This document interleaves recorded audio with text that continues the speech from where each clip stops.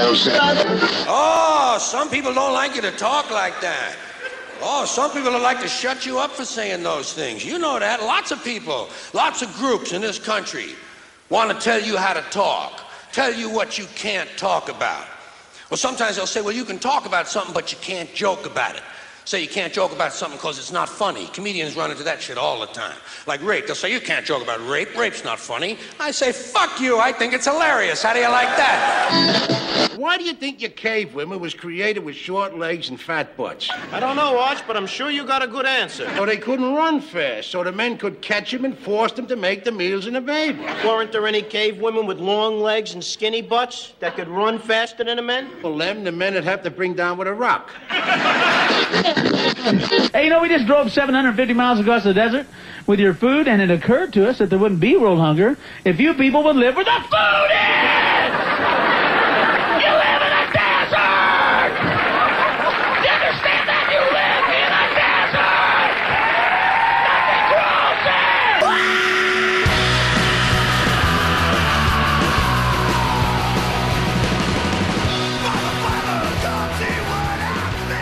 All right, welcome to Last Man on Earth. My name is Lex Jurgen. As always, I'm flanked by Matt Ralston. Matt doesn't want me to share this, but he cried throughout the entirety of the President Bush memorial service. Not so much from the sadness of loss or empathy for the Bush family, but from a painful erection from CNN showing all those close-up shots of the boys' choir. I hate, by the way, I hate being Jewish. First of all, church services always make me really nervous because it's like I can't tell. The choirs are always singing something in a very high falsetto, and I can never quite understand what they're saying, but I think it's death to Jews or something. There's always like a 60-person choir, and they're always singing. It sounds like kind of beautiful, but you don't know exactly what they're saying. Well, there's a reason most horror movies feature children singing. Yes. I don't know why there's something scary about it. Also, there's still the somehow people still let their kids go to I don't know if a cathedral. It's Catholic or he's Episcopalian, but I was a Catholic church. But somehow they still let their kids go do choir with the guy who was leading the choir, like this 50-year-old bald guy, and then in their white robes. I don't understand. Yeah. I thought at some point the parents decided we weren't going to let our kids be in choir anymore at the church along with the priest. Well, if I was sending my kids to like a daycare, and it came out that the people in charge of the daycare were really into like molesting kids and covering it up, like 20% of the daycare workers were about to be arrested for long-term child molestation. Yeah, I wouldn't send them to that daycare. No, it's in fact, it'd probably be shut down by the authorities. I think one thing people don't talk about that much is it's a very class-oriented thing. Most of those kids are from lower-income backgrounds and immigrant or lower-income backgrounds in the Catholic Church, the kids that are there. Like, it's not like a wealth. I mean, I think the wealthier people are hip to it, first off. And second off, they're not as involved in the church. So they're mostly kids from broken families or from poor backgrounds and things like that these priests are molesting, which should make you feel, I guess, worse because poor fucking kids. Like it's usually the dad's not around. The mom relies on the church a lot and is really involved in the church. And Church is free. It's free. The boys are like, it's where you send your boys when they're trouble, if you live in a troubled area, like a gang infested area or something like that, because it's a safe haven. Yeah. And then they get fucking rammed up the ass by Father so-and-so. I mean, if Kmart, if like the president of Kmart was involved in covering up like a molestation ring that took place inside of the Kmarts. Yes. The Kmart wouldn't exist anymore. No. Well, I mean, the Catholic Church has paid out billions of dollars in civil judgments, but they have an endless. I mean, I saw an article like 2 months ago, whatever, they have like $30 billion or $40 billion. They paid off $4 billion in suits. Yeah. Which is a lot of money, but they have an ongoing income. They'll never actually run out of money. So they don't have to really. Oh yeah, and they have money that we don't even know how much money they have. Right, and they own the Vatican and they own all these property. I mean, the value of their assets has got to be in the hundreds of billions of dollars. When you're a Catholic person and you're sort of giving money on that collection plate, doesn't it strike you as odd that they have the extra $250 million in Philadelphia and in Baltimore and that's Boston? where the money's coming from. Yeah, like. I mean, I assume that at some point the collection money from the poor people isn't a lot of money, obviously. If some people are paying $1 and it's not going to pay off your billions of dollars of settlements. So some people like Mel Gibson must be paying like just like Tom Cruise gives $100 million to Scientology. Yeah. There must be rich Catholics who are giving lots of money to the Catholic Church. Yeah, and all the real estate they have. I don't know how that works exactly, but I mean, they don't pay taxes. It was taken by force at some point, so they didn't really earn it. Right. The priests were given the. I didn't know this. And I'll move off from the Catholic Church because it wasn't about the Catholic Church. But the reason they didn't let priests marry or have kids, like they probably all fucked around the side. But the reason they had no official wives or kids was so the property they owned would return to the Catholic Church. So they never be an heir to the property of the thousands or tens of thousands of priests around the world. So when a priest dies, their property, whatever they have, goes back to the Catholic Church. So they never have to worry about losing property through the generations, because there's no heir claim to anything because they have no legitimate children. So they've, through 800 years, 900 years, whatever it's been, they've just amassed more and more property. And the priests, their entire employee base that has conquered lands and so forth owns nothing. Right. So they get it all. So when they go conquer South America, they get South America. The church gets South America. Like the conquerors don't get to keep anything. The missionaries kept nothing. They conquered like Uruguay and Bolivia and Colombia, whatever else, and fought the Incans, but they kept nothing. So the church got it all. Right. That's a pretty cool deal. If Kmart could do that, they'd be doing a lot better. I never see him in Alaska. The nuns and priests didn't wear the silly costumes. They mostly just dressed like normal people. Were they Catholic though? Yeah, they were Catholic, but they didn't have the headgear. They're Alaskan Catholic. Yeah, they wore like Disneyland T-shirts. Lumberjack. I think they wore shit that people gave them, but I don't know. I kind of miss seeing the. You never see them anymore. The nuns with the whatever you call that thing. Oh, the habits. Yeah, the habit. If you go to East LA, you'll see a lot of it, but there's just not much involvement. I think almost it's entirely Hispanic now in Los Angeles. There just aren't many practicing Catholics of Caucasian anymore. That line. Right. I think those people all left, which is another reason why they're pushing for more Central American immigration, is because those are all future American Catholics. Interesting. This week's show. I'm sorry to make fun of the Catholic Church, Matt. By the way, I'd be more nervous with the Catholic priest who was disguised as a regular guy, and they all play guitar, right? Do they all play guitar? Do they? I don't know. There's something it seems to me like a molester priest would know how to play guitar. He'd be the cool priest who knew how to play guitar. They like baseball, I think, or at least they pretend to. This week's show is actually, to be fair, I only know one guy who became a Catholic priest, and he's like the coolest dude. And I don't believe he's molesting anybody. He's just a good guy who was just Catholic. I wanted to become a priest. Well, it's not 100% of the rate. It's probably about 30. Well, 100% of the priests I know. This week's show is sponsored by the Golden Globe nominations. If you don't give a shit how the Motion Picture Academy dimwits and salad eaters pick nominations for the Oscars, then you surely can care even less for how a pack of bloated, self-important Hollywood foreign press passers decide which show and films are the most amazing. The Hollywood foreign press, they're the fat people you see in Hollywood. They did a breakdown once of the Hollywood foreign press, and it is just basically like fat French people, and not fat from like necessarily gluttony, just heavy drinkers and eaters. What is the foreign press?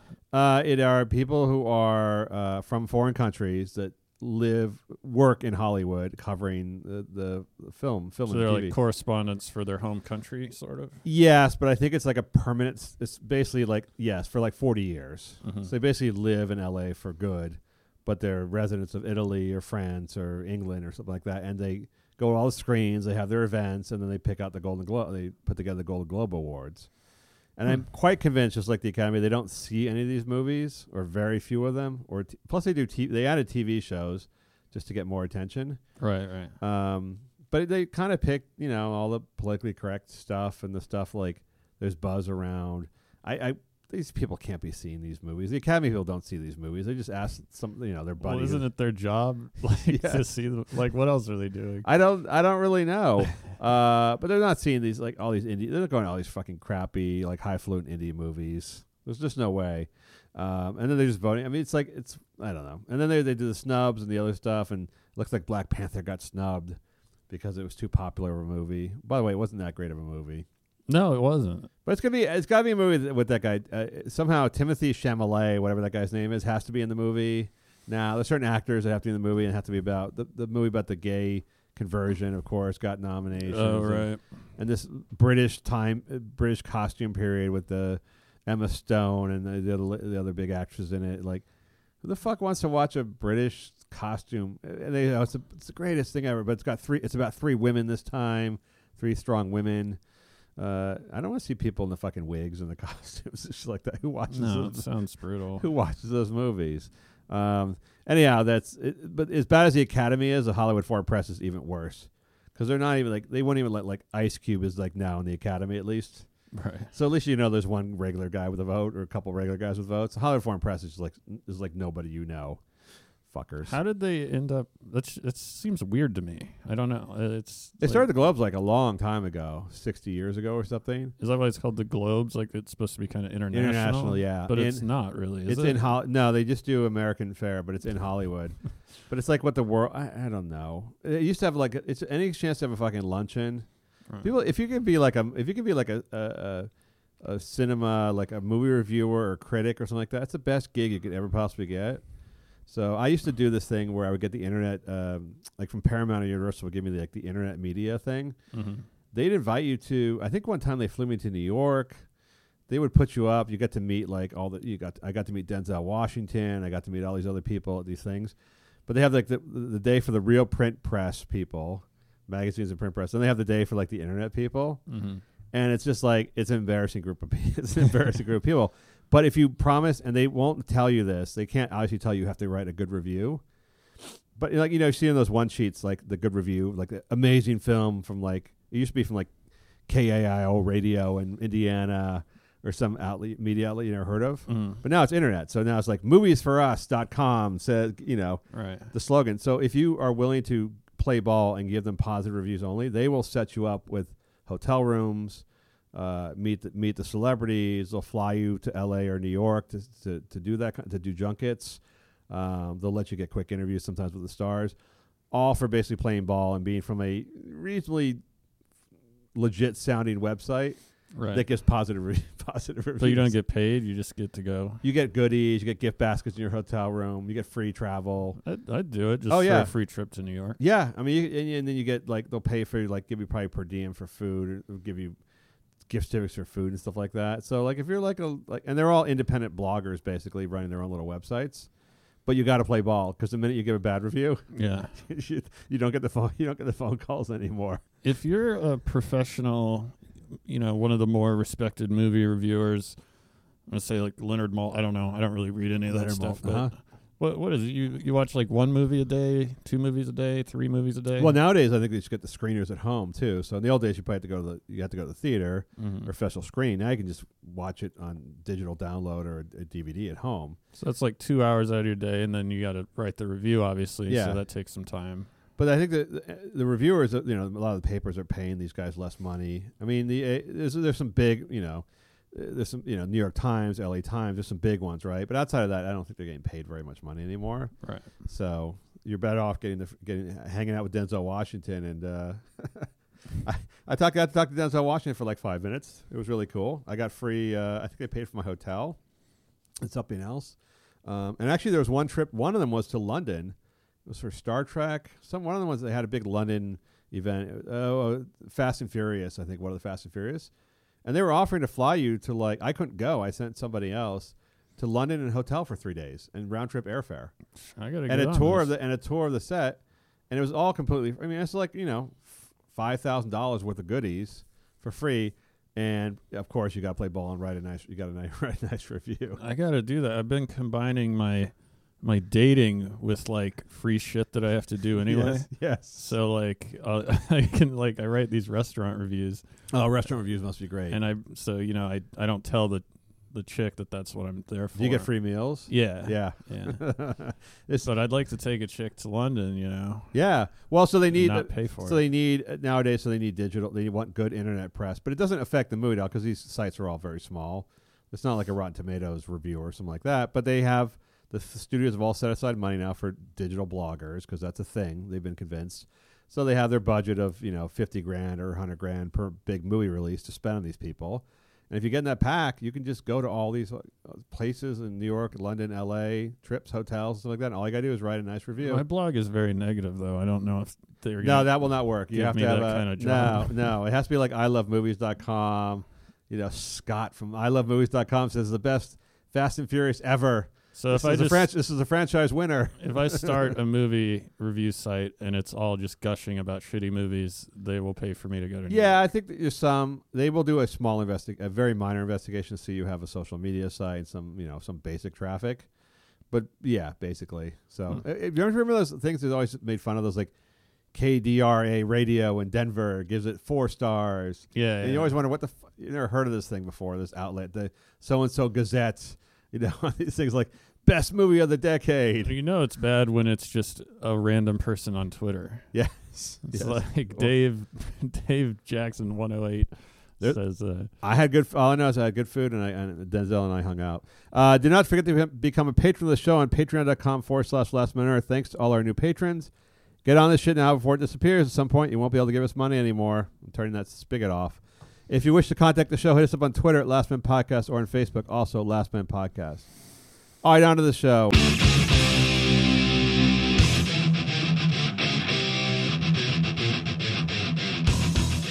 Matt, I know you're a big fan of Asian American comics. Do you know any Asian American comics? Yeah, Kevin Shea is very funny. Ali Wong. There's a few. How about Indian American? Jimmy O Yang. Indian American comics.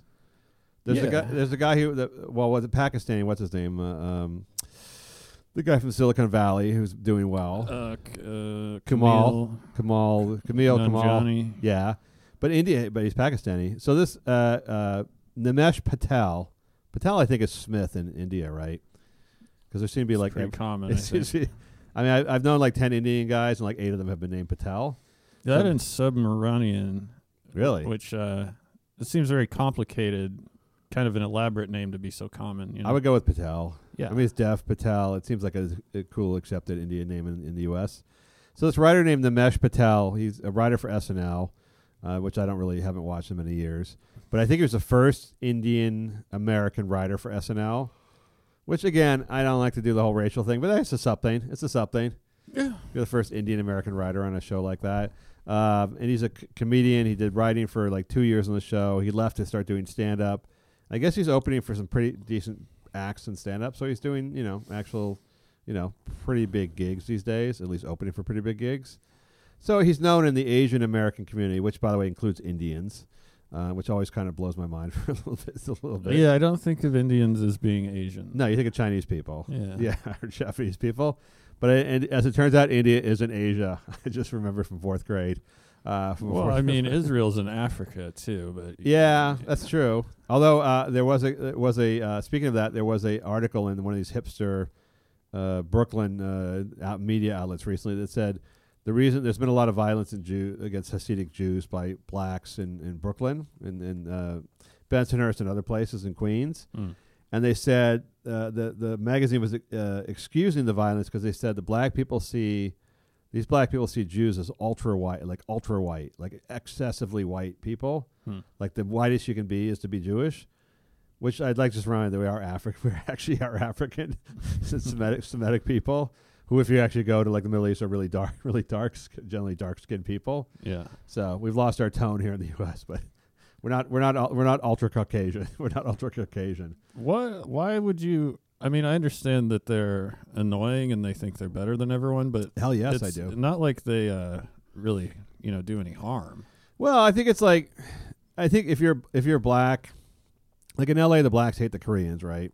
Because they own the liquor stores in the hood, and so like during the riots, they all attack the Korean markets, and they always make fun of Koreans as being these like overly aggressive, ambitious immigrants in their community, or they hate the Hispanics who are doing the same thing. I think it's just a scapegoat kind of thing.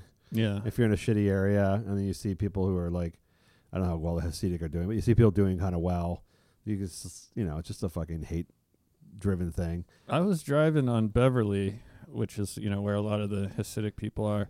This is a few years ago. It was back kind of before Uber was big. And these 2 Hasidic guys, I was stopped at a traffic light, and they kind of knocked on my window, and it was getting dark. Yeah. And I assume this had something to do with it. They go, Hasidic rape? Is it about to be a Hasidic rape story? No, these 2 fat guys wearing these ridiculous hats, and they go, can you drive us up to Highland? Yeah. So I go, okay, sure. I don't know. You're like the Shabbos Goy. Was it Shabbat? because they can't drive on Shabbat. Yeah, it was some kind of. Yes. I mean, every other day is a fucking holiday for these people. But, Yes. They have a lot. They do have a lot of holidays. So they get in the back of the car. I know they spoke English because they asked me in English to drive them somewhere. Yeah. So I figure they're in my car. Maybe I'll strike up a little conversation. It's sort of awkward. Who lets strange men in their car, by the way, in strange hats? I figured.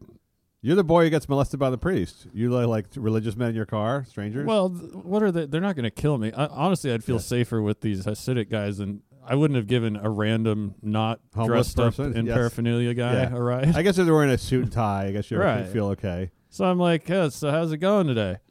Silence. Yeah. Okay. Yeah. So you guys, is it a holiday? Nothing. Like, I'm not worth talking to. They're not It's going like, to speak to you. hey, you cocksuckers. Did you make him get out? I'm giving you a ride. Did you make him get out? It was bizarre. Were they Russian? Were Russian Jews? I don't know. Do you know? Do you? I have a million side stories today. Do you know how the Russian Jews got to that area? In West Hollywood in the late '80s, when they all the people started dying from AIDS, and the property values were dropping dramatically in West Hollywood because like half the population was HIV positive, was dying from AIDS. So there are all these vacant properties in West Hollywood, and the mayor of West Hollywood smartly flew to Russia and told whoever was in charge in Russia at the time, Gorbachev or something like that, they had all the all the Jews they were trying to get out, that I'll take all the Jews basically, and he brought out like 50,000 Jews from Russia to West Hollywood. Wow. To move there, and that's why West Hollywood was like half Hasidic or Orthodox Russian Jews. Was because he needed the people to fill the real estate because the real estate prices were plummeting because everybody was dying from AIDS. That's crazy. Yeah, crazy Jewish story. Now don't you feel bad about being mean to the Hasidics? They were mean to me. They were. I still know why I'm Jewish. I wouldn't let them in my car, but I know more about them. They're not bad people, but it's like any fundamentalist from any religion. It was like you letting like an ISIS guy, a couple ISIS guys in your car, like if they were wearing like if they were wearing like the bandanas on their head and like had rifles and like had Korans and like we're talking about like driving the infidels from the earth. And you're like, yeah, I'll give you a ride. Why not? Yeah, that's a good point. I mean, yeah, I hadn't been around that long, so I didn't realize that a lot of them are kind of creeps. Yeah, I would say if anyone who's devoted their life to God, don't let in the back of your car. It's just not going to be. It seems like they'd be safer, but in their own way, they're a little more dangerous. So this guy, Nimesh Patel, Indian American guy, gets invited by a group at Columbia University, and I know there's a bunch of stand-ups who said they will no longer work at colleges because they're just sick of all the fucking PC stuff and all the protests or slipping up and having people boo them for stupid shit. Because basically, college students, especially at the nicer colleges, the upscale, the Ivies and stuff like that, are the most intolerant fucks in the entire world. Yeah. And they're just looking for a reason to be offended by stuff so they can claim to be offended so they can gain stature in their righteousness. But literally he was invited by the Asian American group to celebrate the fact he's an Asian American writer on SNL to do stand-up at something they called the Shock Culture event, which is a charity fundraiser. Culture shock culture. They might have turned around, I don't remember. But to show how, in the creative fields, like Asian Americans were doing great shit. When I hear shock, I almost think like shock humor. Yes. Yes, you would think so. And I guess Nimesh Patel thought that because he opened up or slowly got into his comedy, which is he's very edgy. He's an edgy comedian. Mm-hmm. And he's Indian American. He lives in a very diverse minority area in New York. So he tells racial jokes. Not racist jokes, by the way, racial jokes. And so he told a joke about a gay black guy in his one of his neighbors who's gay and black, and he said he believes him. That he's because there's very few openly gay black men. And he believes him because he said the guy already takes shit for being black. Why would you add gay on top of that? It's not much of a joke, really. No, I'm sure the way he delivered it was better or worse because they instantly started booing and hissing him. And then shortly thereafter, and by the way, I don't think he had any idea when he told the joke that he was being shocking. It was just his stand-up. It was just he's doing his stand-up routine. It's definitely not like a hurtful or hateful joke. No, he wasn't making fun of blacks or making fun of gays. He was actually making fun of how oppressed they are. Yeah. How it sucks to be a black or gay because you take so much shit. And being a black gay would be the ultimate in taking shit. It's like people just hear this word. They hear gay. They may have not even been paying attention before that. And all of a sudden they hear gay and they're like... I think they do. I think that's the scary part. They do pay attention on campus because they want to hear words, trigger words. And so they heard black and they heard gay, and they accused him of being a racist and a homophobe, and they cut off his microphone. These are the people who invited him, by the way, and said that he was spewing too much stereotyping, racist hate, and we're not going to let him perform anymore. And he's just like, must be sitting there going like, seriously, what the fuck is wrong with you people? Like, I'm the most successful Asian American comic in this land, and you invited me here, and I'm super geeked to be here, and I'm just doing my stand-up routine, and it's not offensive, and you just fucking turn off my mic and kick me out. Sometimes you need a stereotype to be true, okay? My Middle Eastern friends, great guys. But when you're fighting with your girlfriend, you want the opinion of that one Middle Eastern guy that doesn't believe in women's rights on your side. You guys got tense, but I'm not wrong. It's wrong, but I'm not wrong. Oh, you think I should do the dishes? Let's see what this dude from Qatar has to say. Well, I mean, I was just talking to a good friend of mine who's a comic, and he's doing a tour with 2 other comics, and for their intros, they think it's funny to just say really ridiculous, untrue credentials. Like, this next guy was in Schindler's List, and this guy directed Avatar. And after the show, people come up and go, I didn't know you directed Avatar. And he's like, you forget how fucking dumb the average audience, which is made up of average people, is. Well, probably different than Asian Americans at Columbia University, who I'm going to guess are like, your 1,500 to 1,600 range SATs. Yeah. So, and at this, they're hyper aware of shit. Obviously, they heard the word black again. They cut him off. They cut his mic off. I mean, the fuck cut someone's mic off? That's like that's just like such a principal at a middle school event when the middle school kids like start getting raunchy on the microphone or something like that. Cut the mics. Like we're about to get in trouble. Cut the mics. And this guy is he's a mainstream comedian, but I think what people don't understand about minorities and minority comedians, just minorities in general, if you happen to have minority friends, is they are some of the most racist motherfuckers you've ever met in your entire life. Yeah. And they don't see, just because you're a minority doesn't mean you don't make racial jokes or minority jokes, or because you're a gay guy you don't make gay jokes, or because you're Hispanic you don't make jokes about blacks or Asians or Jews or whatever else it is. That's just that's what all comedians do. And the idea is, it's kind of refreshing that a minority comedian actually just tells jokes the same way a non-minority comedian does. They find humor in the same things. But somehow they think like there's like, if you have an Indian American guy, he's not going to tell offensive jokes because inherently he's suffered victimization, and therefore he knows better. He's only going to tell like safe, friendly, positive jokes. No, I mean, if you're a minority comedian, you're almost certainly going to do some racial material. Yes. If nothing else, about the racism you have to put up with. Right. And they probably would have let that go. Like if he were like, as an Indian American, if he did the old fucking Indian American I've been put down as an Indian American, people think I'm whatever, English, or they think I'm, all those Indian American jokes. Or I work for Microsoft Help Center, all those fucking standard cliche I'm from India jokes. Mm.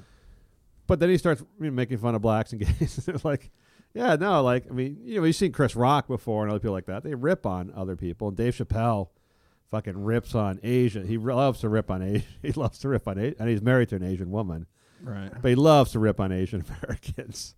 And it's fucking funny. I mean, they can rip on black people. I don't think he gives a shit.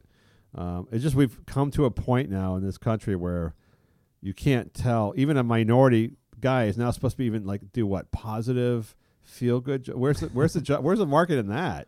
I don't think people can differentiate though. It's like they hear certain words that are and they're like, is this racist or not? It's just easier to say it is. Yes. Or to be concerned that you'll be associated with a person who used a racial term or a homophobic term. I don't even understand. He was like talking about being gay. You get more put upon by being gay.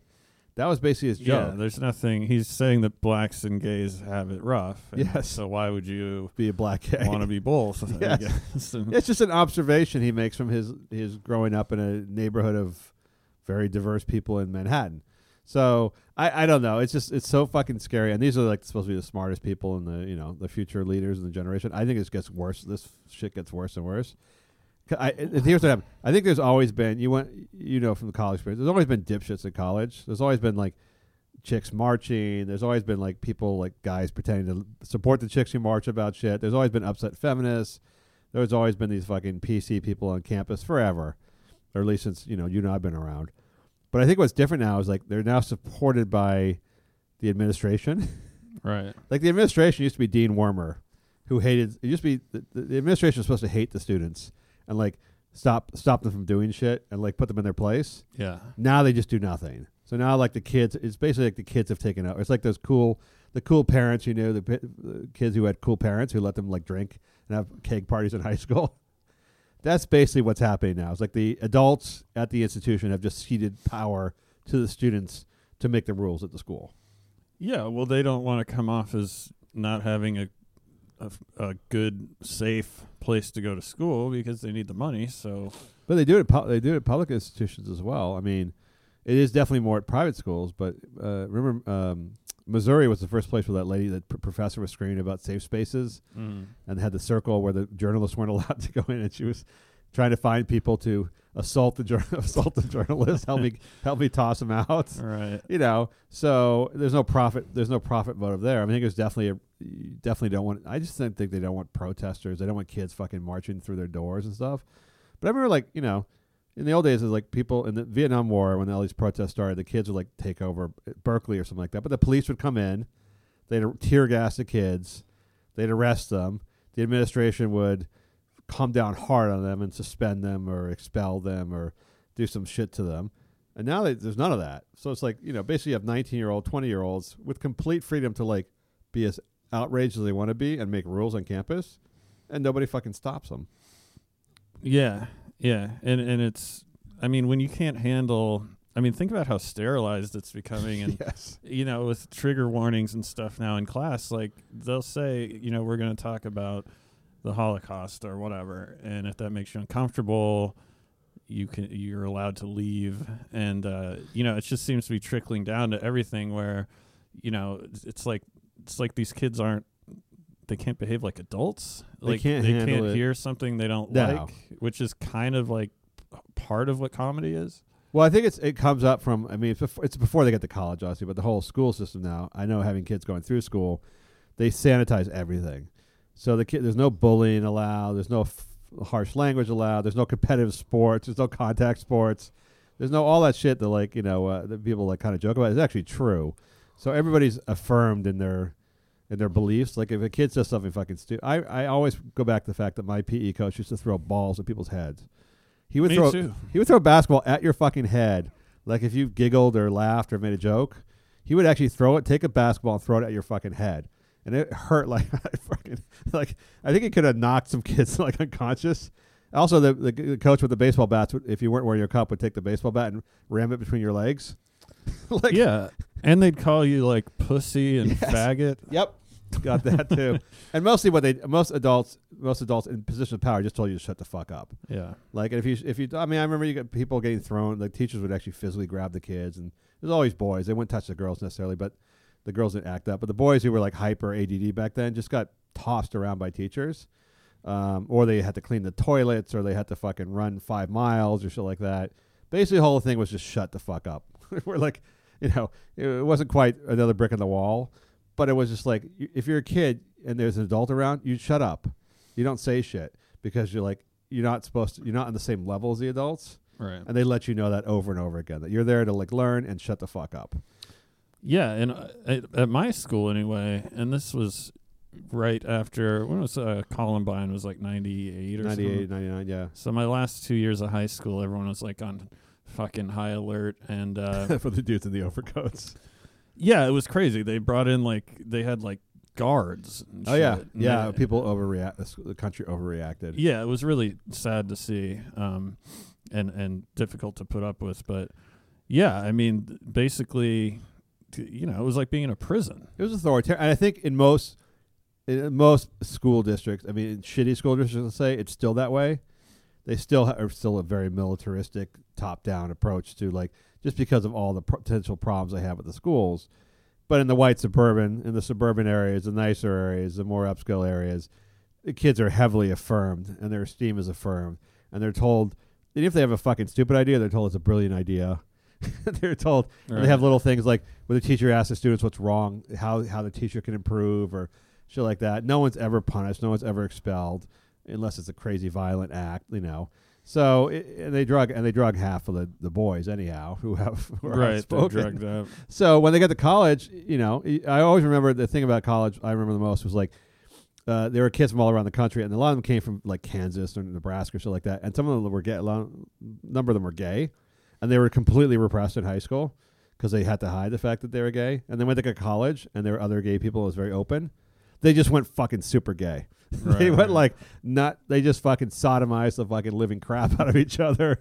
They had gay clubs. They went drinking. They just fucking sucked dick day and night, and started wearing like lipstick and everything they could because they were so repressed. But now it's like the kids now are unrepressed when they get to college. They're used to being in control of shit. So now they have control of a fucking campus. Now they can do whatever they want.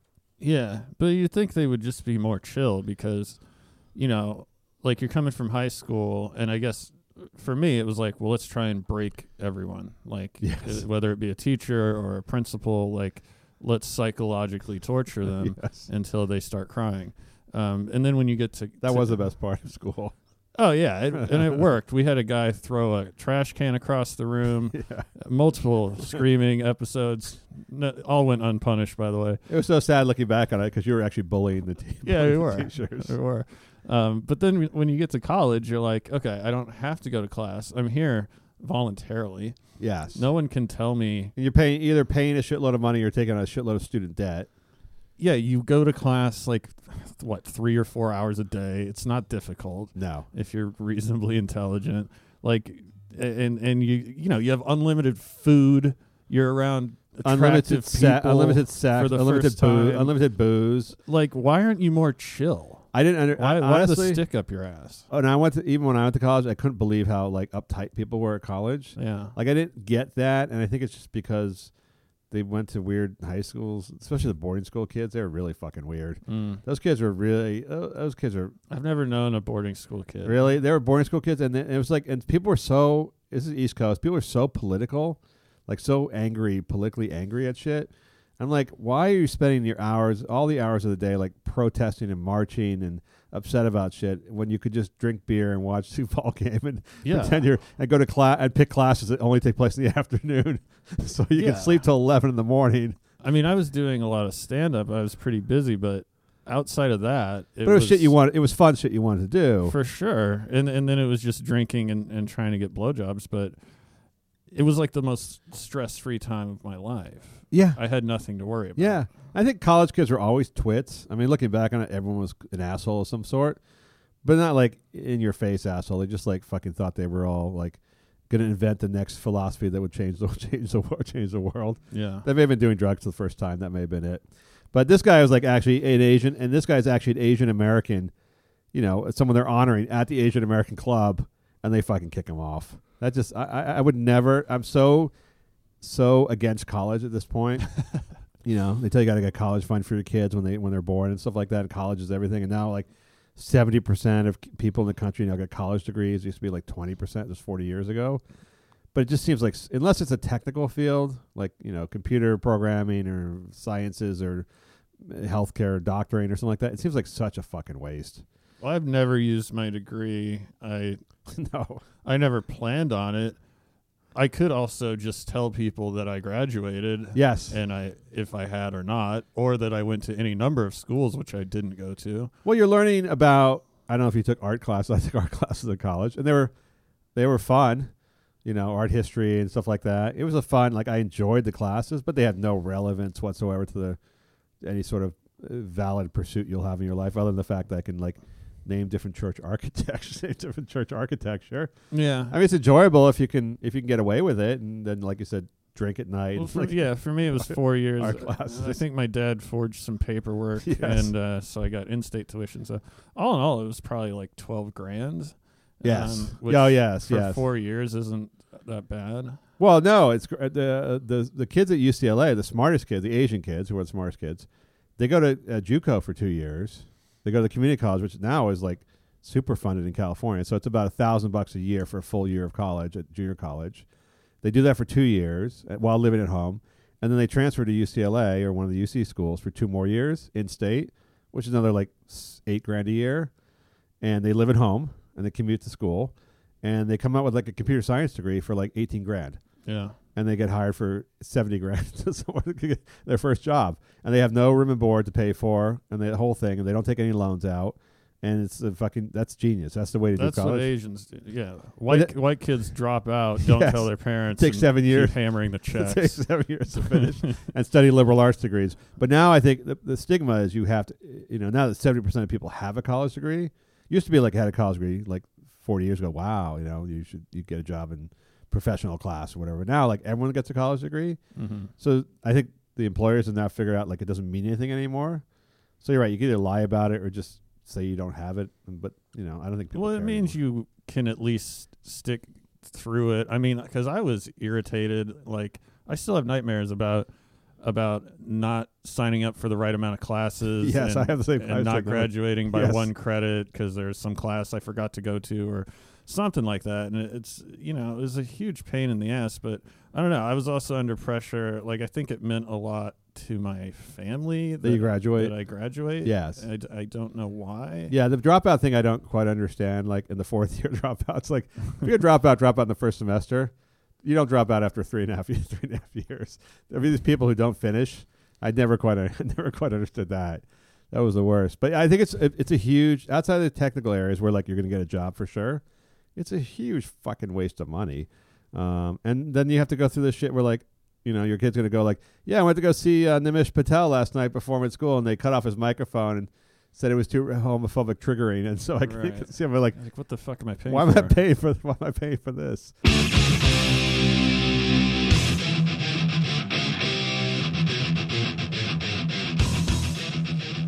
All right, Matt, let me ask you about another Jewish person.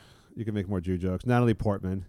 I actually, even as a Jew, don't like Natalie Portman. I liked her when she was 12 in The Professional. That was my only movie I ever liked her in. Sounds kind of creepy. Yeah, it was. She was. Speaking of overly sexualized at 12. Yeah, that is a very uncomfortable movie to watch, realizing she's 12 and she looks 12. Yes, and she plays like a sort of a future, she's sort of a future sexualized prostitute. You never even see 12-year-old girls in movies. They're either young kids or they're adults. It's not quite as bad as teenagers. Jodie Foster in Taxi Driver at 14, actually being a prostitute. She was 14 in that? Yeah. And fuck. Yeah. And in The Professional, which is a really good, I love that movie, by the way. I love any movie where Gary Oldman gets to chew on his lines. Literally, it just gets to overact, and I just love him because he's like one of the few guys who overacts, and I kind of like he and like Christopher Walken and a couple others where I actually like when they overact because it's just like it's okay because they're just so good at it. They just fucking chew on these fucking lines. Al Pacino kind of. Al Pacino, yeah, they have their shtick, whatever it is, and it's just kind of fun to watch. But here's the thing: so Natalie Portman's one of these like the women have all pretended to coalesce in the entertainment industry. With Time's Up and Me Too and after Harvey Weinstein. By the way, did you see the Harvey Weinstein emails? No. Leaked emails. He's trying to. I don't understand how what his plan is, but he's trying to rehabilitate his image. Mm-hmm. He's reaching out to old friends and people in Hollywood trying to rehabilitate his image. It's just not going to work. No. I think he is going to get off on almost all the criminal charges. I don't think he's going to spend. He's not going to be accepted. No, but he's not going back to the fucking the humanitarian lunches. What and are the stuff like emails? Like, what is he doing? He's just talking about how like he was like, all his good works and how he wasn't really. And by the way, I believe a lot of what he's saying. He's still an asshole, but he wasn't doing any more than Les Moonves was doing, and all these other guys were doing. He was casting couch women into having sex. Now, there were some sexual assault allegations against him, but they all seem to be kind of slowly falling by the wayside. Yeah. So from Rose McGowan on, the actual 4 or 5 legitimate charges against him seem to be things he's going to get out. He's going to get out of legally. Yeah, I don't think he's going to do any time. No, probably not. I mean, unless it's just a vindictive jury somewhere. But he'll have to plead to something just to get out of some of this shit. But I think he's basically saying, like, I didn't force myself on anybody. I'm no different than all the studio, all these other bosses and stuff like that. I do all this good stuff. I'm a flawed guy, but like, I'm not a rapist, basically. I mean, it's funny. I was looking back at Les Moonves's thing, and the one thing all these guys have in common is they won a lot of fucking humanitarian awards. Like, they won a lot of industry and charity industry awards for being the best dude ever. Meanwhile, they were doing like all sorts of the stuff. The Les Moonves story from Hollywood, where he had the agent who was like talking to the girl that he basically forced to give him a blowjob in the office to get work, was just a great story, because it just shows how all these top guys in Hollywood were doing this. You know, I mean, that's why you become a top guy in Hollywood. Not 100%, but like the priests in the Catholic Church, it's an opportunity to basically have women who you would never be in the right class of give you Hummers in your office in exchange for token jobs in movies, which are nothing to you. Yeah, I think, you probably are kind of a pussy hound if you get into movies. I feel like, otherwise you might gravitate towards petroleum or something. Or any rich guy, like fucking the Tesla dude, dating like Amber Heard and stuff like that. Right. These guys, if they were fucking selling shoes at Macy's, would not be getting these girls. So of course they're in it for the for the money and for the women. But Natalie Portman's one of these Me Too times up women supporting women. Every time she's in a movie, it's about how it's empowering the women. All sorts of other shit.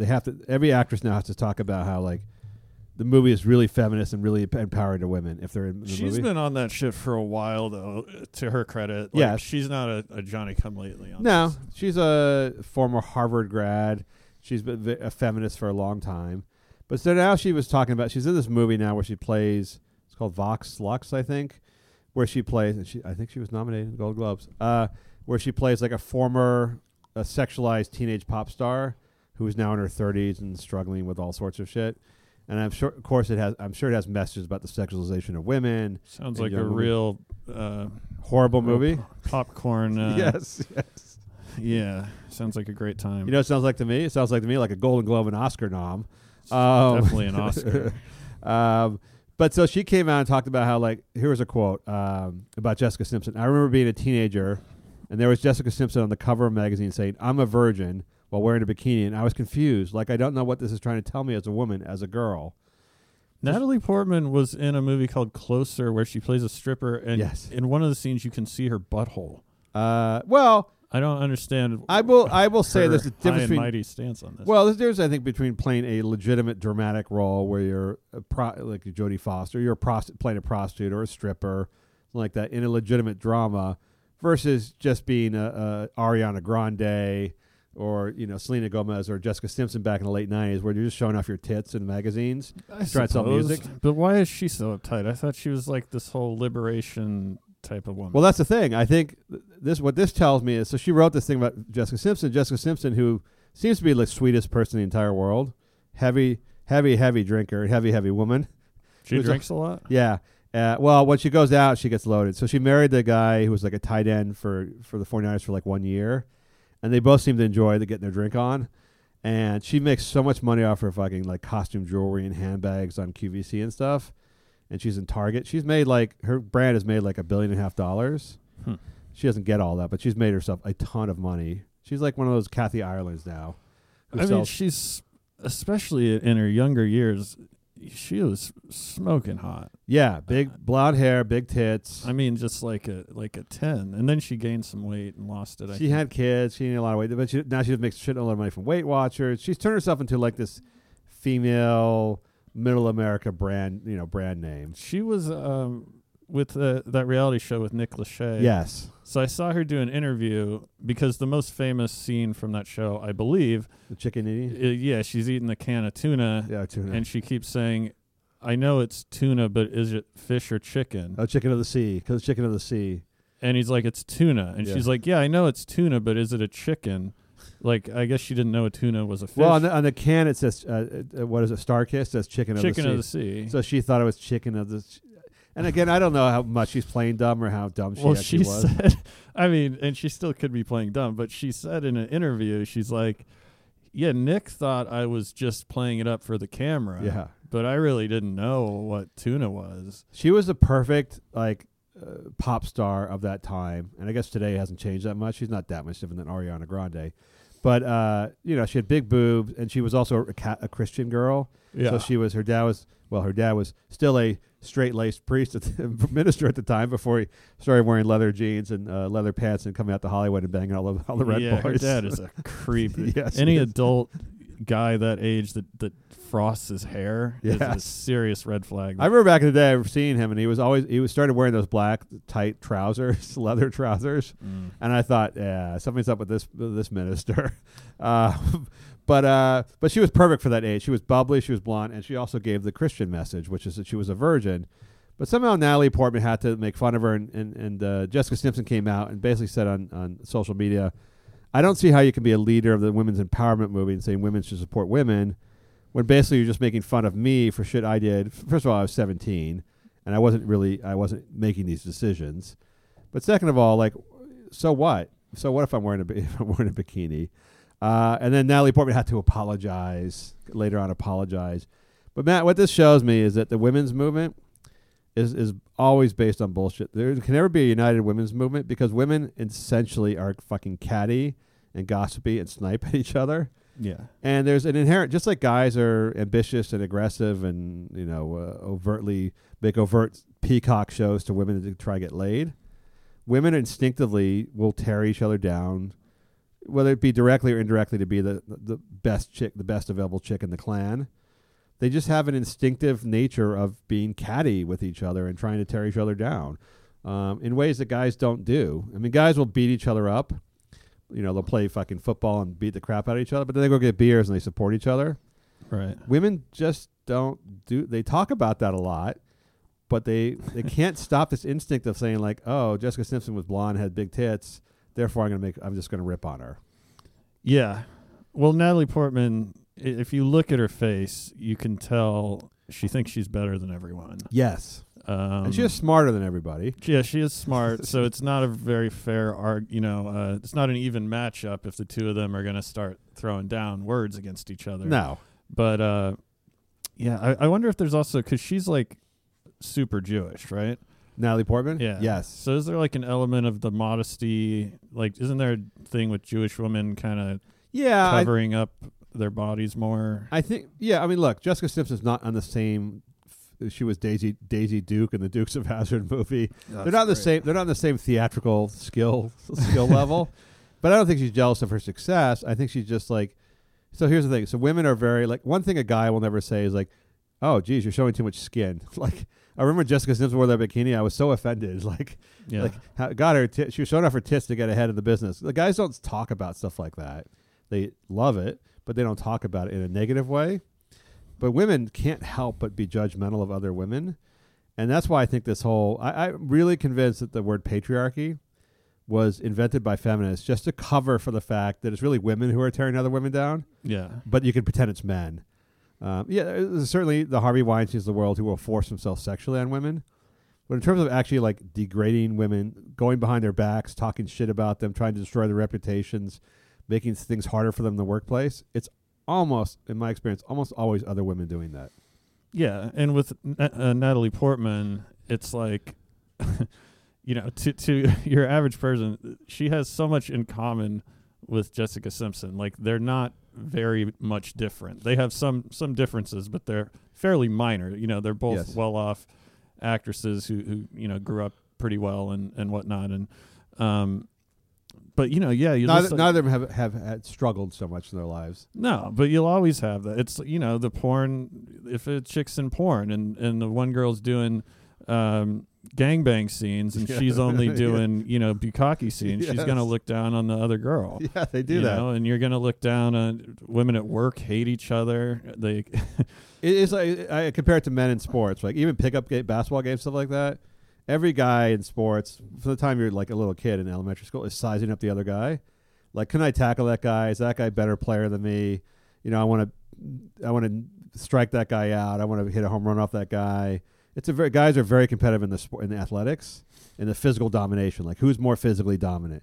And that's why little guys always end up being so fucking maniacally evil, or join heavy metal bands, right? Because they just can't compete in the physical stature. And guys are really size each other. They size each other up by their size, literally by their size. And women do it by like the sort of like reputation, sort of how classy you are and other things like that. And they really rip on each other. And that's why I think they can never actually unify, because even these women, like you said, like Natalie Portman and Jessica Simpson have a very similar background. From if you're a Hispanic field worker in the Iowa, you probably see them as the same person. You probably see them as the same person. Yeah. But even they have to snipe at each other and judge each other negatively and harshly, because that's just, it's not even a cliche. That's just their nature to do that. To like really say like, I'm a better woman than she is. Yeah. It's just like. And it's pretty insane, because it's not even like Jessica Simpson, if she had like a raunchy sex tape or something, like, yes, she wasn't really even doing anything. No, outside of the norm. And she was being managed by her. She wasn't making those decisions. Teenager. She wasn't making decisions at 17 or 18 to show off her tits. Yeah, that was her dad's weird decision. But of all the people to she made a lot of money. Criticize, like I would think there's a long list in front of Jessica Simpson. I think these what every actress does now, which is so fucking annoying, which is when they're in a movie now, they have to, when they get asked questions, they have to discuss the pathology of the role they're in. And what it means to them as a woman, and feminism and things like that. They have, like Brie Larson as Captain Marvel has to discuss the whole fucking history of women and superheroes and women lead roles and women saving people in movies and the whole thing about how it's been a whole male-dominated thing. They have to go through this whole tortured backstory to explain why they're making a non-serious movie. Especially when it's like a popcorn movie. Right. They have to explain how it's really actually important. This is actually important what I'm doing.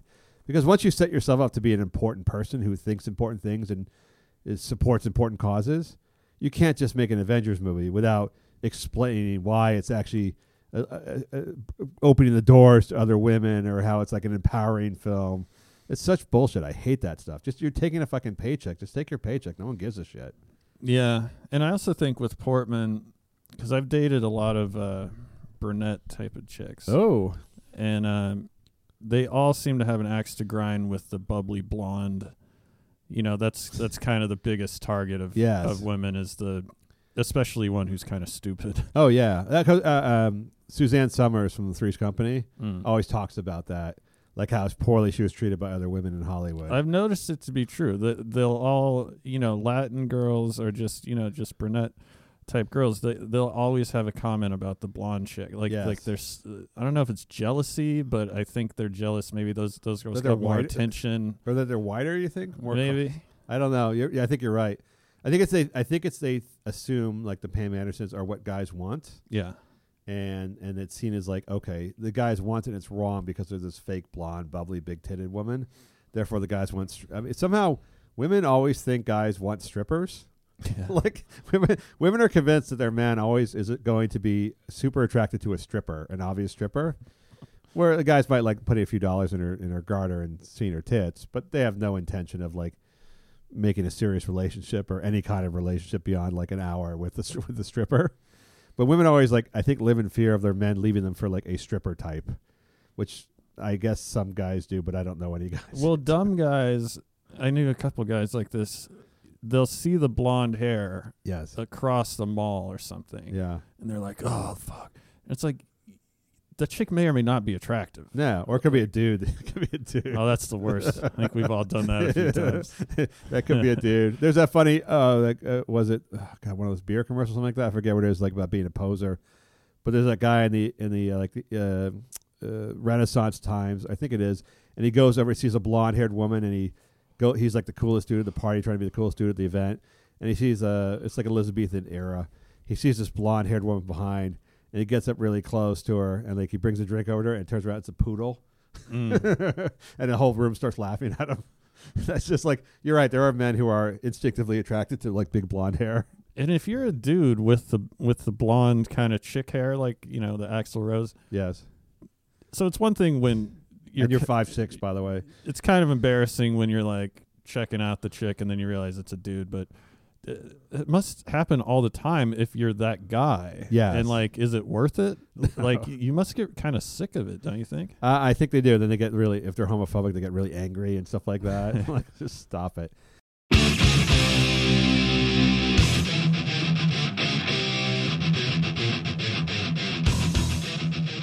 Matt, speaking of, this can't be homophobic. This is a gender bending story on your part. It turns out you and Rain Dove have become very close.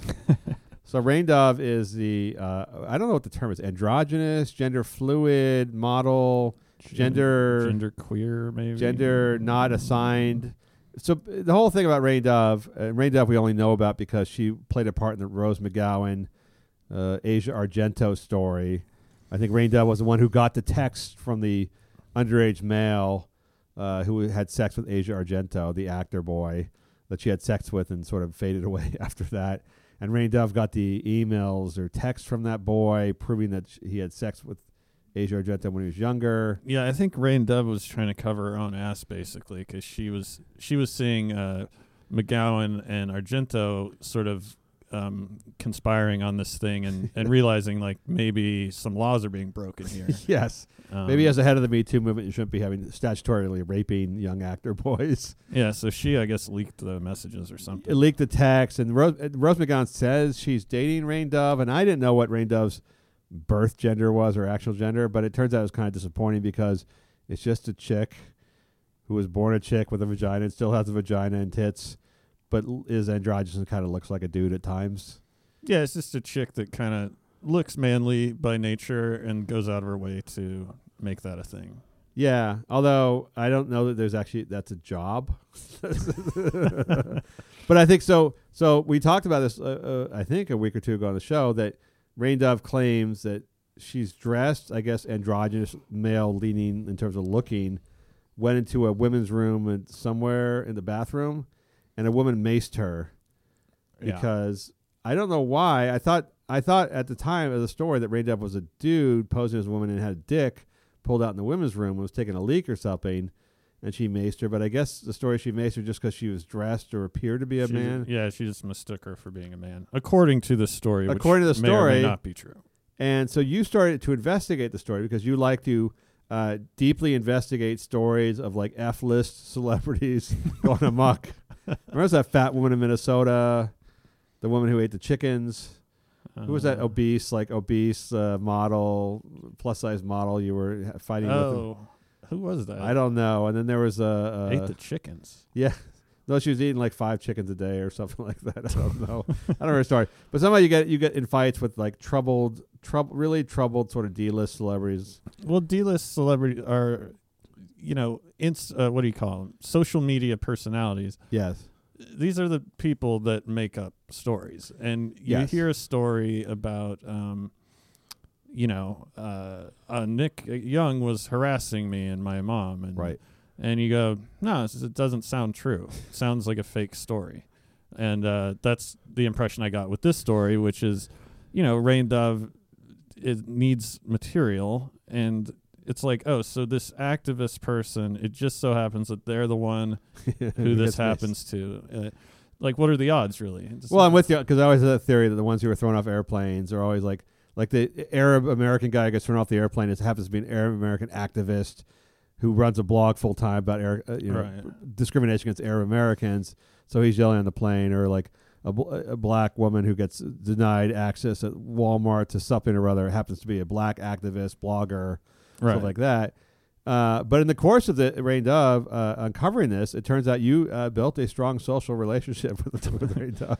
Well, yeah. So she turned you. No, I mean I still have to investigate what she's saying, because if it was just I got maced in the bathroom because a crazy woman thought I was a guy, so it's somewhat believable. I wouldn't say I've really, because she doesn't look like that much of a guy. I know, but I'm just saying, benefit of the doubt, I can see it happening.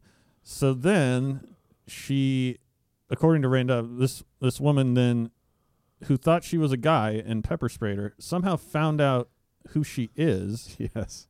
Which would be difficult to do. Yes, she's not that famous. And then messaged her on Instagram. So Rain Dove's releasing these threads of text messages between them, but it's, she's blurred out the woman's name. So all it would take to do this is you typing messages to yourself or having a friend do it. Yeah. And the messages are all like very heavy-handed, like, like, wow, I guess I was really wrong about that. And I have now come to accept that you should use whatever.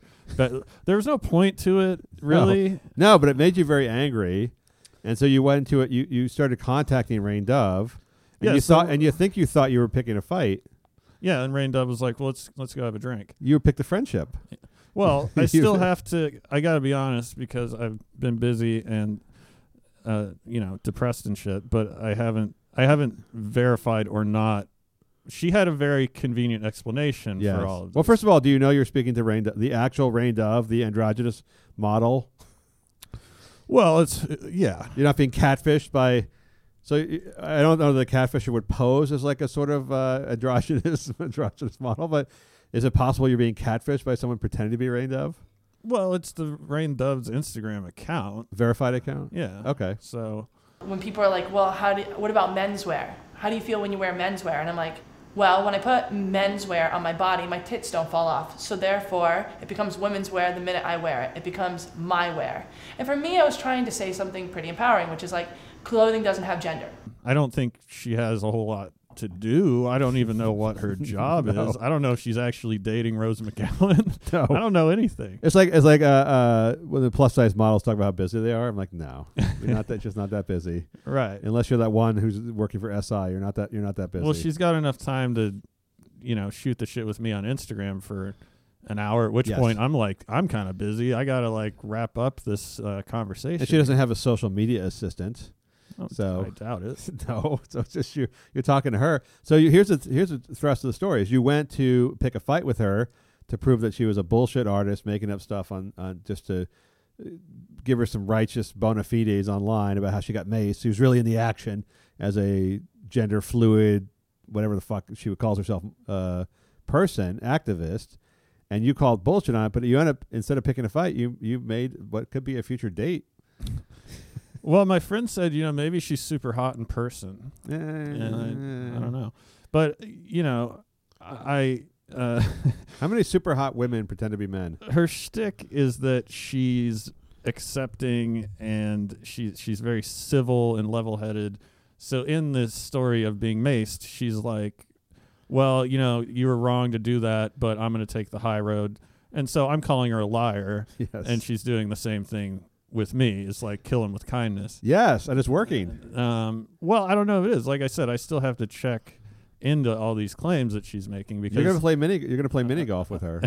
Well, I went on Twitter and everyone's like, yeah, she also lied about this and this and this. So I go, did you lie about being a firefighter and graduating from Berkeley? And her explanations all made sense. But what would you say is the general honesty rate among androgynous, gender fluid, out of work models? Close to porn star? Yeah, I don't know. I mean, I know a lot of transsexuals have character issues. Yes. You wouldn't want to maybe leave them alone in your house for the day with valuables around. Troubled backgrounds and larcenists by nature. But I don't know. I mean, she comes off as relatively normal, but anyone that's dating Rose McGowan, I mean, could you imagine hanging out with Rose McGowan? No, I could not, because Rain Dove at least sounds superficially pleasant. Yeah. Rose McGowan is superficially the least pleasant person you've ever met. She had the book signing where she yelled at the tranny woman who came to her book signing because the woman claimed that Rose McGowan had been quiet for 15 or 20 years about Harvey Weinstein. Yeah. And then she started screaming at the tranny woman and calling her tranny names. Which is kind of interesting. Out of her fucking mind. Yes. I mean, she's shaved her head. She got caught with cocaine on the airplane, which, like, how much cocaine are you doing that you're bringing it on the airplane? Yes. And even if you're doing a lot of it, that's like the one couple things you can't bring on the airplane along with a gun. She's gone full nuts, which is why, by the way, when I see Rose McGowan tweet something and then, like, I don't know, 500, 800 women go like, Rose, you're so special and smart, and I follow you to the end of the earth or whatever. I go like, really? Like, really? Like, I mean, what are you basing that off of? Like, what are her good judgments? What are the things she's done that, like, I know she was in Charmed, but what are the things she's done that you're really proud of or admire about her? She was hot in Scream. She was hot. She slept with the director. She got in the movies. Oh yeah, she fucked Robert Rodriguez for a while. Yeah, and he fucking imploded his career while he was, he left his wife and kids for. Well, yeah, I not saw his them. kids, I went to suppose, the Planet Terror premiere in Hollywood, and they were there. They were there, and I saw them afterwards. She was smoking hot, and he seemed to be very happy with her. I think she was fondling his privates as they were like walking around and outside the Man's Chinese Theater, and they seemed to have a nice relationship going on. Well, he had a huge career going for himself after Machete and whatnot, Yes. and then he became preoccupied and obsessed with finding a vehicle for Rose McGowan Yes. to star in a movie, and for whatever reason it just never happened. And it's interesting, she also played a bitch in almost every movie she was cast in. Yeah, and it's my favorite story about her is she it's kind of sad, but she said that her agent, who's a woman, told her to stop talking in meetings because men were intimidated by how smart she was. yeah. She Which is a nice way to sugarcoat being like, "You're dumb, shut the fuck up." Yeah, and I don't know, she is smart. I know that she left, as far as I remember, she left high school freshman year. She made it through like year 13 years old of school and dropped out. She had and there was not a lot of primary education she had, so unless she's like a naturally brilliant person, probably not a lot there. But by the way, don't speak ill of Rose McGowan, because she could be your new like buddy when you start hanging out with Rain Dove, who is dating Rose McGowan. You'll be spending a lot of time with Rose. Well, if it wasn't for the marked sort of psychosis, I wouldn't mind dating Rose McGowan. Right. But I don't think you want to date her. This is a lot of chicks you realize they're crazy after a week or two or a couple dates.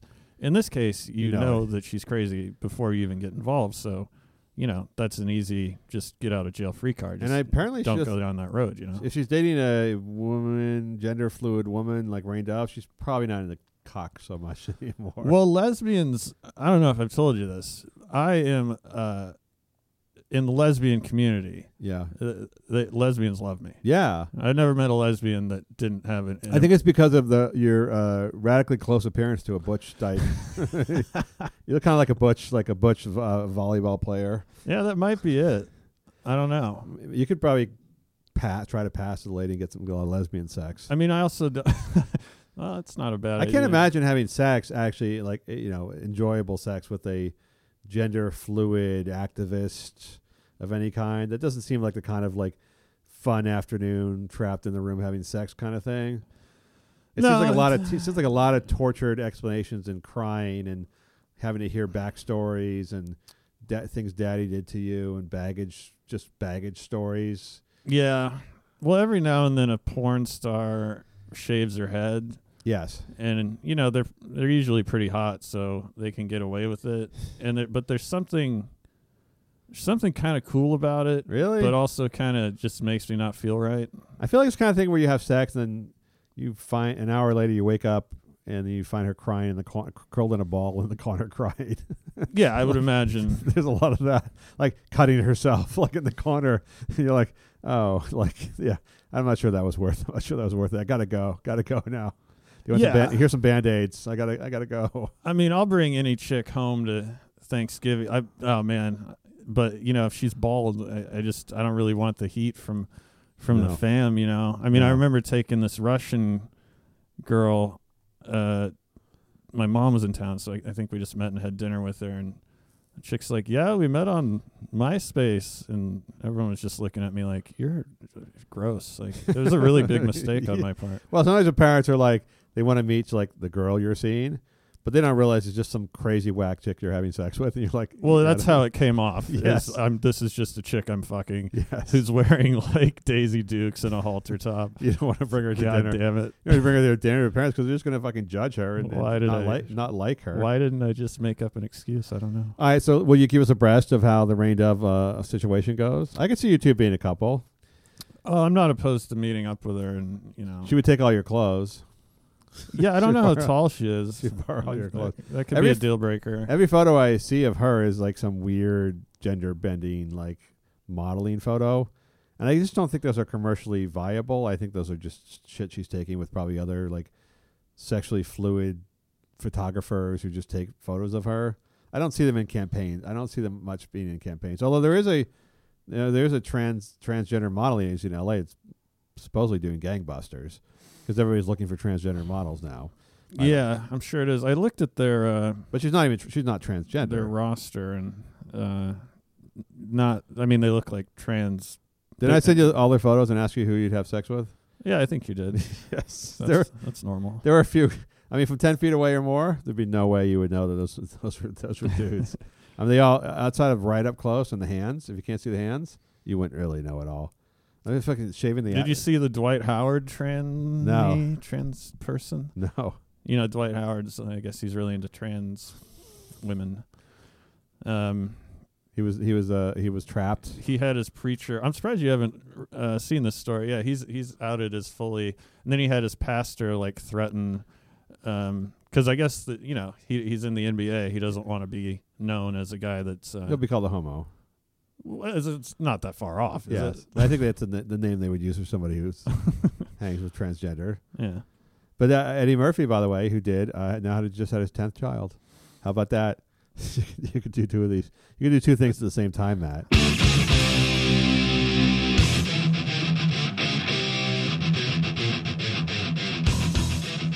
All right, Matt, we got an email from Irene. I take it back. It's from Irene about Kareem Hunt. He's the latest NFL player in the endless string of NFL players who seem to beat women. They beat men too, but actually, they're not. You can't really hit guys on the field anymore as hard as you used to. No helmet to helmet. Anytime you go within 5 feet of Tom Brady, it's a roughing the passer. All sorts of rules have taken a lot of the violence out of the sport. So I just think the guys are just beating their women a lot harder when they get home. Like they're going, I can't go helmet to helmet on the field anymore, but at home I can still go helmet to helmet. So here's a headbutt, bitch. Like step back. Yeah, and you're so strong too. Like crazy strong. Your average guy can probably beat up your average woman, but yes. I could see being a run for your money at some point. I mean, this is just a dude who's 6 foot tall, 280 pounds. Yeah, and in the top tank. 1% of the strength category, and also trained to be violent. Your job is to hurt other people. Yeah, I mean they're from violent backgrounds usually. The sport is violent. They're taught to kill the other guy, and they all have CTE for the most part. Yeah, which makes you act impulsively and violently, and often steroids as well. So it's a lot going on, a lot against you there. Yeah, you don't necessarily outside of the fact they have multi-million-dollar contracts. Maybe not the best guy to date. But Kareem Hunt is the latest guy from the Kansas City Chiefs, who are one of the best teams in the NFL this year. And he was having a great year, but it turned out TMZ sat on a video, I guess, because it was a weird story, because they investigated, the NFL investigated back in February when the incident occurred. This, by the way, is a guy who lives in a hotel in Cleveland. That is the most interesting part of the story yes. for me. Yes, it's not exactly like what's his name, the billionaire Howard Hughes, who lived in at the Riviera in Vegas, in the penthouse. This is like living. You've chosen to live in a hotel in Cleveland. Why is he still living in Cleveland though? Why doesn't he just live in Kansas City? I don't know. Maybe they have nicer hotels in Cleveland. How far is Cleveland from Kansas City? It's got to be probably 8 hours. Yeah. Oh, a flight Drive. probably a 2.5 hour flight. Yeah, it could be long. I would think longer than that. Too long to drive regularly. But yeah, I mean, it's weird that you would stay in. It's just weird to be in Cleveland. The guys that do the beating tend to be better players, I feel like. It seems like a lot of the guys that have got suspended for that are above average. Like Kareem Hunt's, he was like a Pro Bowler. Yeah, having a strong season on the best team in the NFL. And I think it's the ambition thing in guys. I think it's like the reason why Harvey Weinstein's get to the top is like the assholes get to the top of the profession is because you have to have that super extra step of like assholeness or viciousness or ambitiousness to really achieve at the highest level. Yeah, there's probably a lot of guys that are as big and fast as Kareem Hunt. Yes, but are not willing to play killing it like him. Yeah, or willing to play with a broken arm, or willing to endure like the pain of having like 4 300-pound guys sit on top of you every 10 seconds. At first I thought his name was Cream Cunt. I don't know. Yes. The most obvious female porn star name ever, Cream Cunt. Cream cunt. Yes. He's heard that before, I'm sure. Well, I'm sure he hasn't heard it a lot, given how big and violent he is. Yeah, I wouldn't say it to his face. He's got the dreads. He's got the whole thing going on where you just don't want to fuck with this guy. Well, running backs are just built freakishly anyway. Yes. Like there's something about it that makes me uncomfortable. Probably just knowing that they can kick my ass. You know, I mean, there's something about a really compact guy. You know, like I'm not a small guy by any means, but something about a stocky guy like that Who just carries guys on his back. Yeah. The way they keep moving their legs when the guys like have like 1,000 pounds on their back, it's just insane. Like they'll hit a 300-pound guy and knock him backwards. I'm like, that's just stupid strong. It's insane. And you gotta be. It's like running into the side of a building. You gotta actually have like just a fucking screw loose to like pound into the middle of the line, knowing there's just gonna be guys crushing you every single time. I always think about that. Like, and they come up and their ankles are always busted or sprained, and they limp off. They come back on the next like 2 plays later. I'd be like, I need 3 weeks off. It's like I'm not going out there again. I don't want Indomitius Sue stepping on my head again. I'm not up for that. Even the clean hits are fucking hurt. They gotta just be in constant pain, right? I imagine the next morning is rough. Yeah, and then them and linebackers. But here's the thing. So they had the investigation in February. I guess TMZ either had the video. I guess they hadn't bought it yet. So if there's no videos, you can deny shit. So the NFL didn't see the video? No, not in February. They claimed they had no knowledge of the video. It's sort of like the Ray Rice thing. They buried it, though, didn't they? Or did they just not do a thorough I don't think it was out yet. I think the person who had it, which is usually, I guess, a security guard at these places, like in the Ray Rice case, steals it, then waits until they can sell it to TMZ for $100,000 or whatever they can do, and figures out how they can sell it and keep the money since it's probably illegal. And then he gets in trouble, and everyone pretends like they didn't know what was going on, and there's a videotape, you got to be fired. But isn't it in fact like, I mean, this is Irene's question, isn't half the NFL a bunch of fucking violent beast dudes who are probably beating their women, and it only seems to be when you're on videotape that you actually get in trouble? I mean, if you accept the sport of football and you accept the people playing football, don't you almost have to accept the fact that they're going to beat the people that they live with? I mean, is that one of the conditions? Like, either you say it's okay or it's not okay. It can't be like, well, we'll pretend it's not that bad. And there's a videotape will just ruin someone's career. There's so many cases. Like, you kind of forget how many dudes have been accused of and proven to beat to beat women. And I don't know. And like, you got Aaron Hernandez, serial killer. Like, I don't.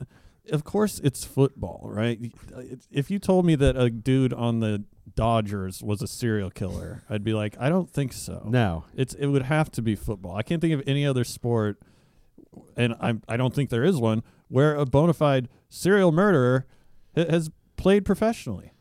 No, or the golfers aren't out capping people. That high level of it's a brutal sport that promotes brutal people.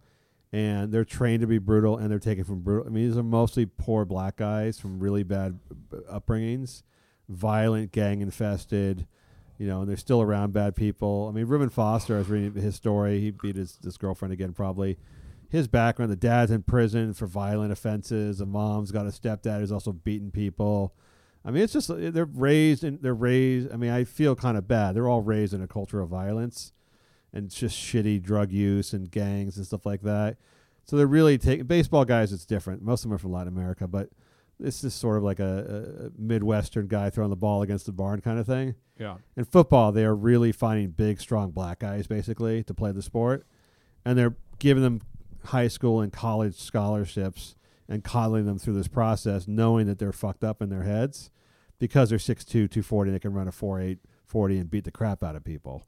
Yeah, there's something icky about it, and also the fact that they're destroying themselves. They're giving themselves brain damage, whether or not they already have it. But you are being entertained by something that's the ethics of which are a little bit dubious. Well, not to mention after they it used to be a little worse. Well, it's CTE now, but like back in the days, I used to go. I was a Raiders fan of all things, but I used to go.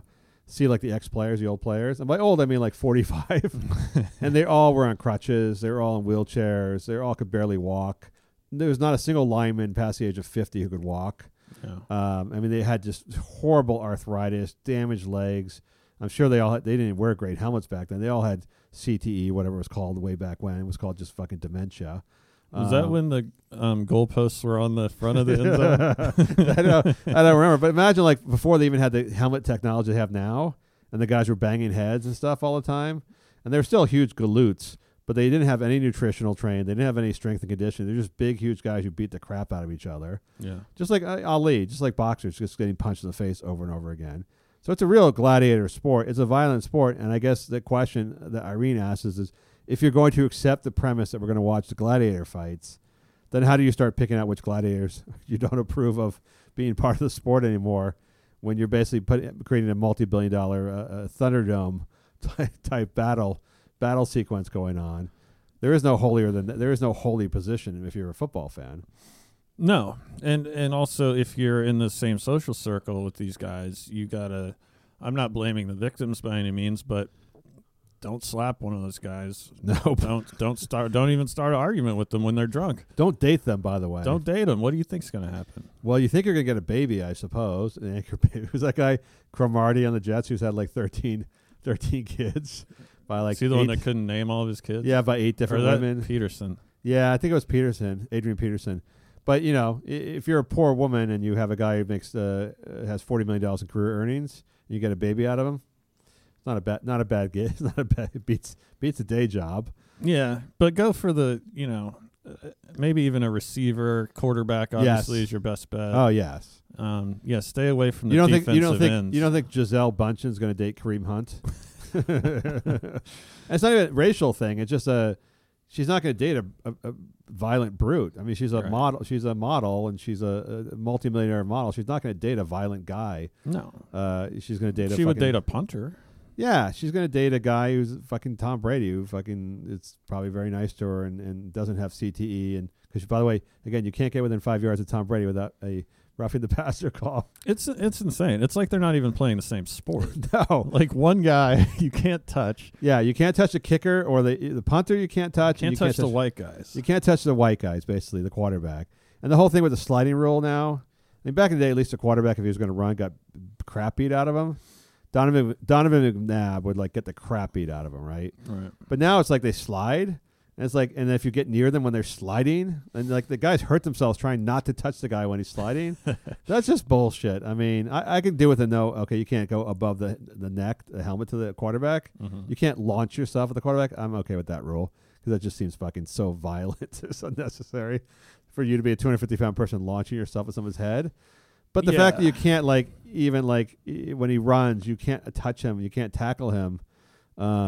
It's just utterly ridiculous. I mean, I hate that part of the sport. It's funny, and there is like people draw the line somewhere because everyone that likes football likes the hits. Yes, but you don't necessarily want to see a guy's back get broken. Like you don't want to see a dude hit Tom Brady. Well, you don't want as hard as he can. You also don't want to see the Patriots without Tom Brady playing. Right. So back in the day, the backup quarterbacks were in all the time because the starting quarterbacks were injured a lot because they were getting hit really hard.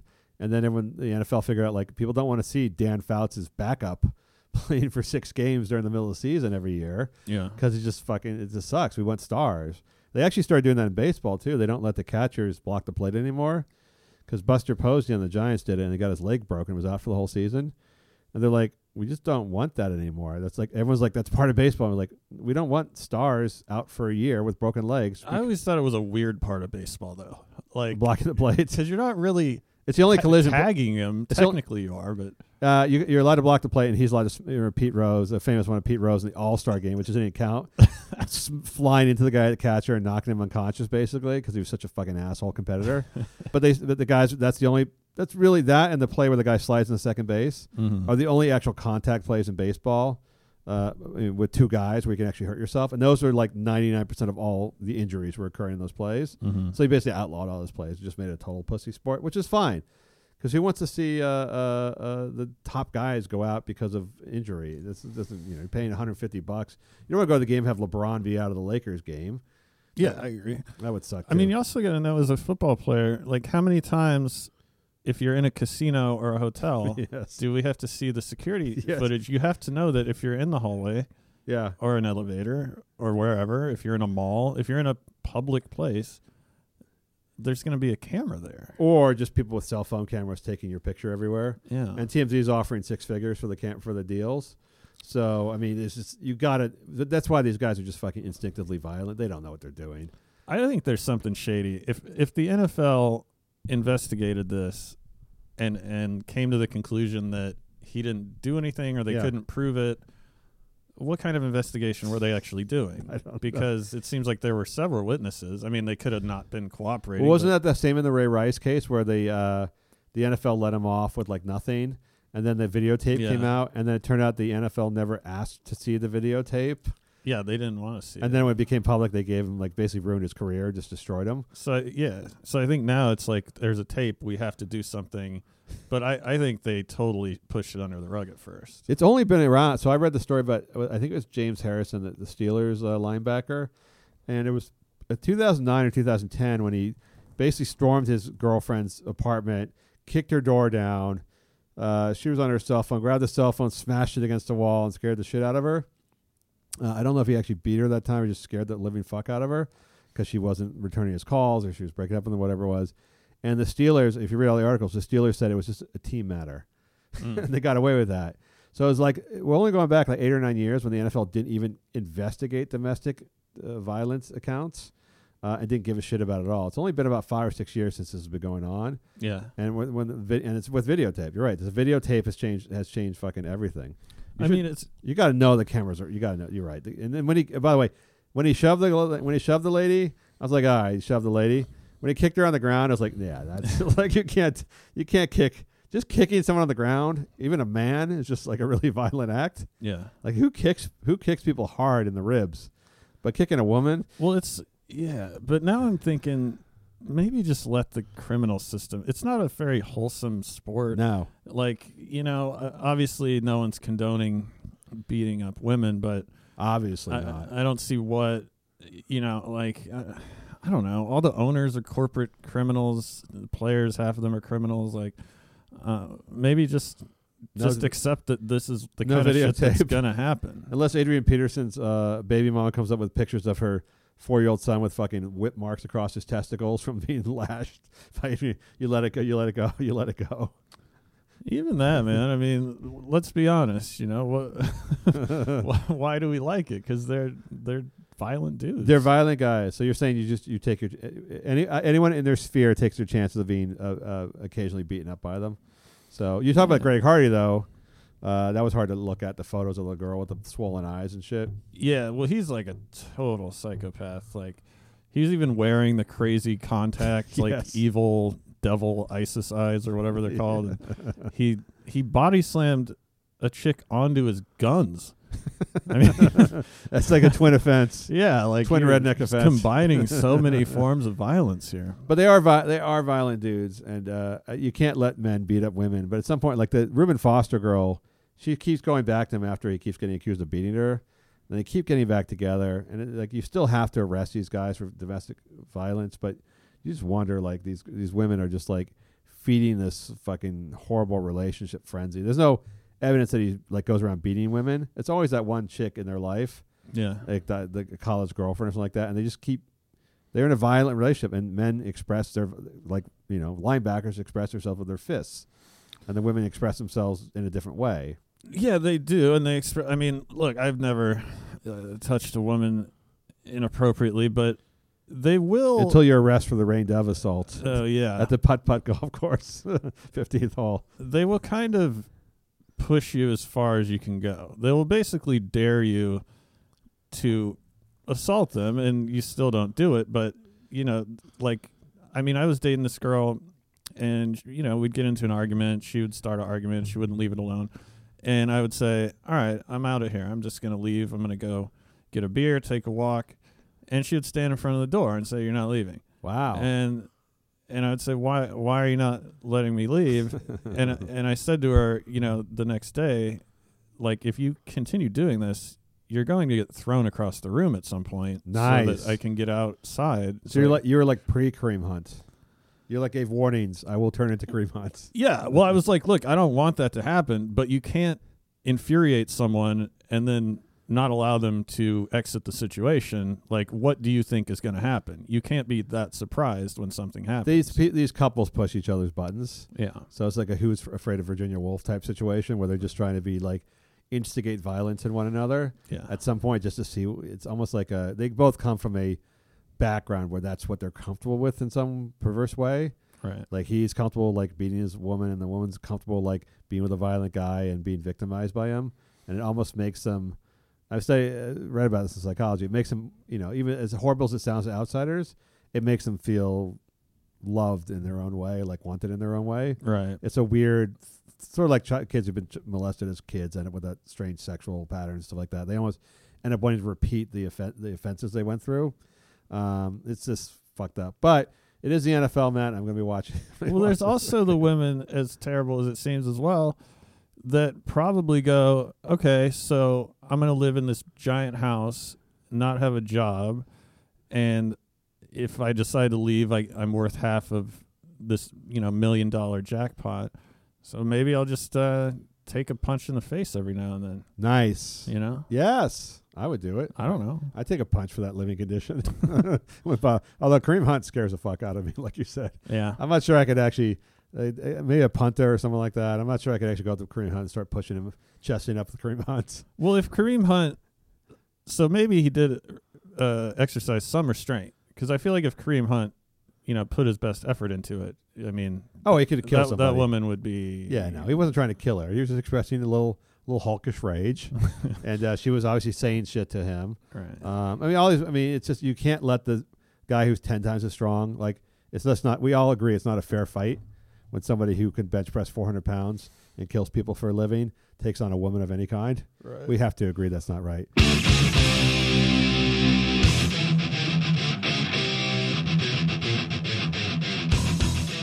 All right, Matt, it's time for our final segment, Pennies in a Bunch today. This is for our Patreon.com subscribers only. Go to patreon.com/lastmanearth.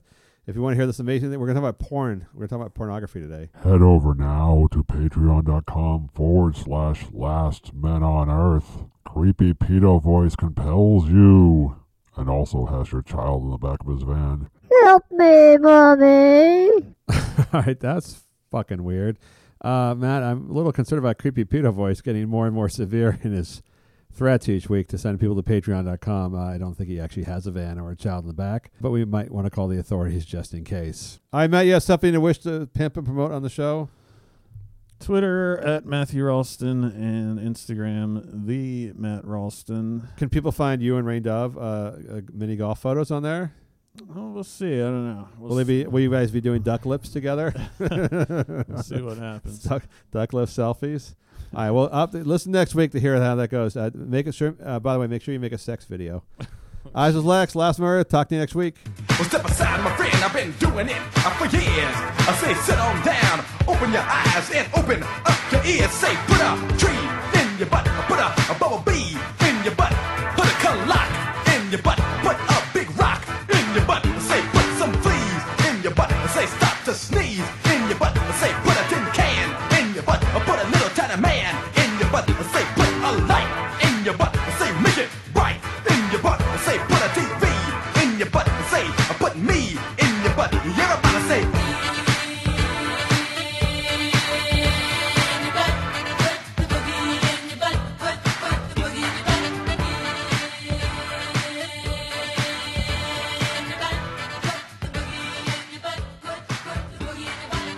I ain't put no trees in nobody's butt, no bees in nobody's butt.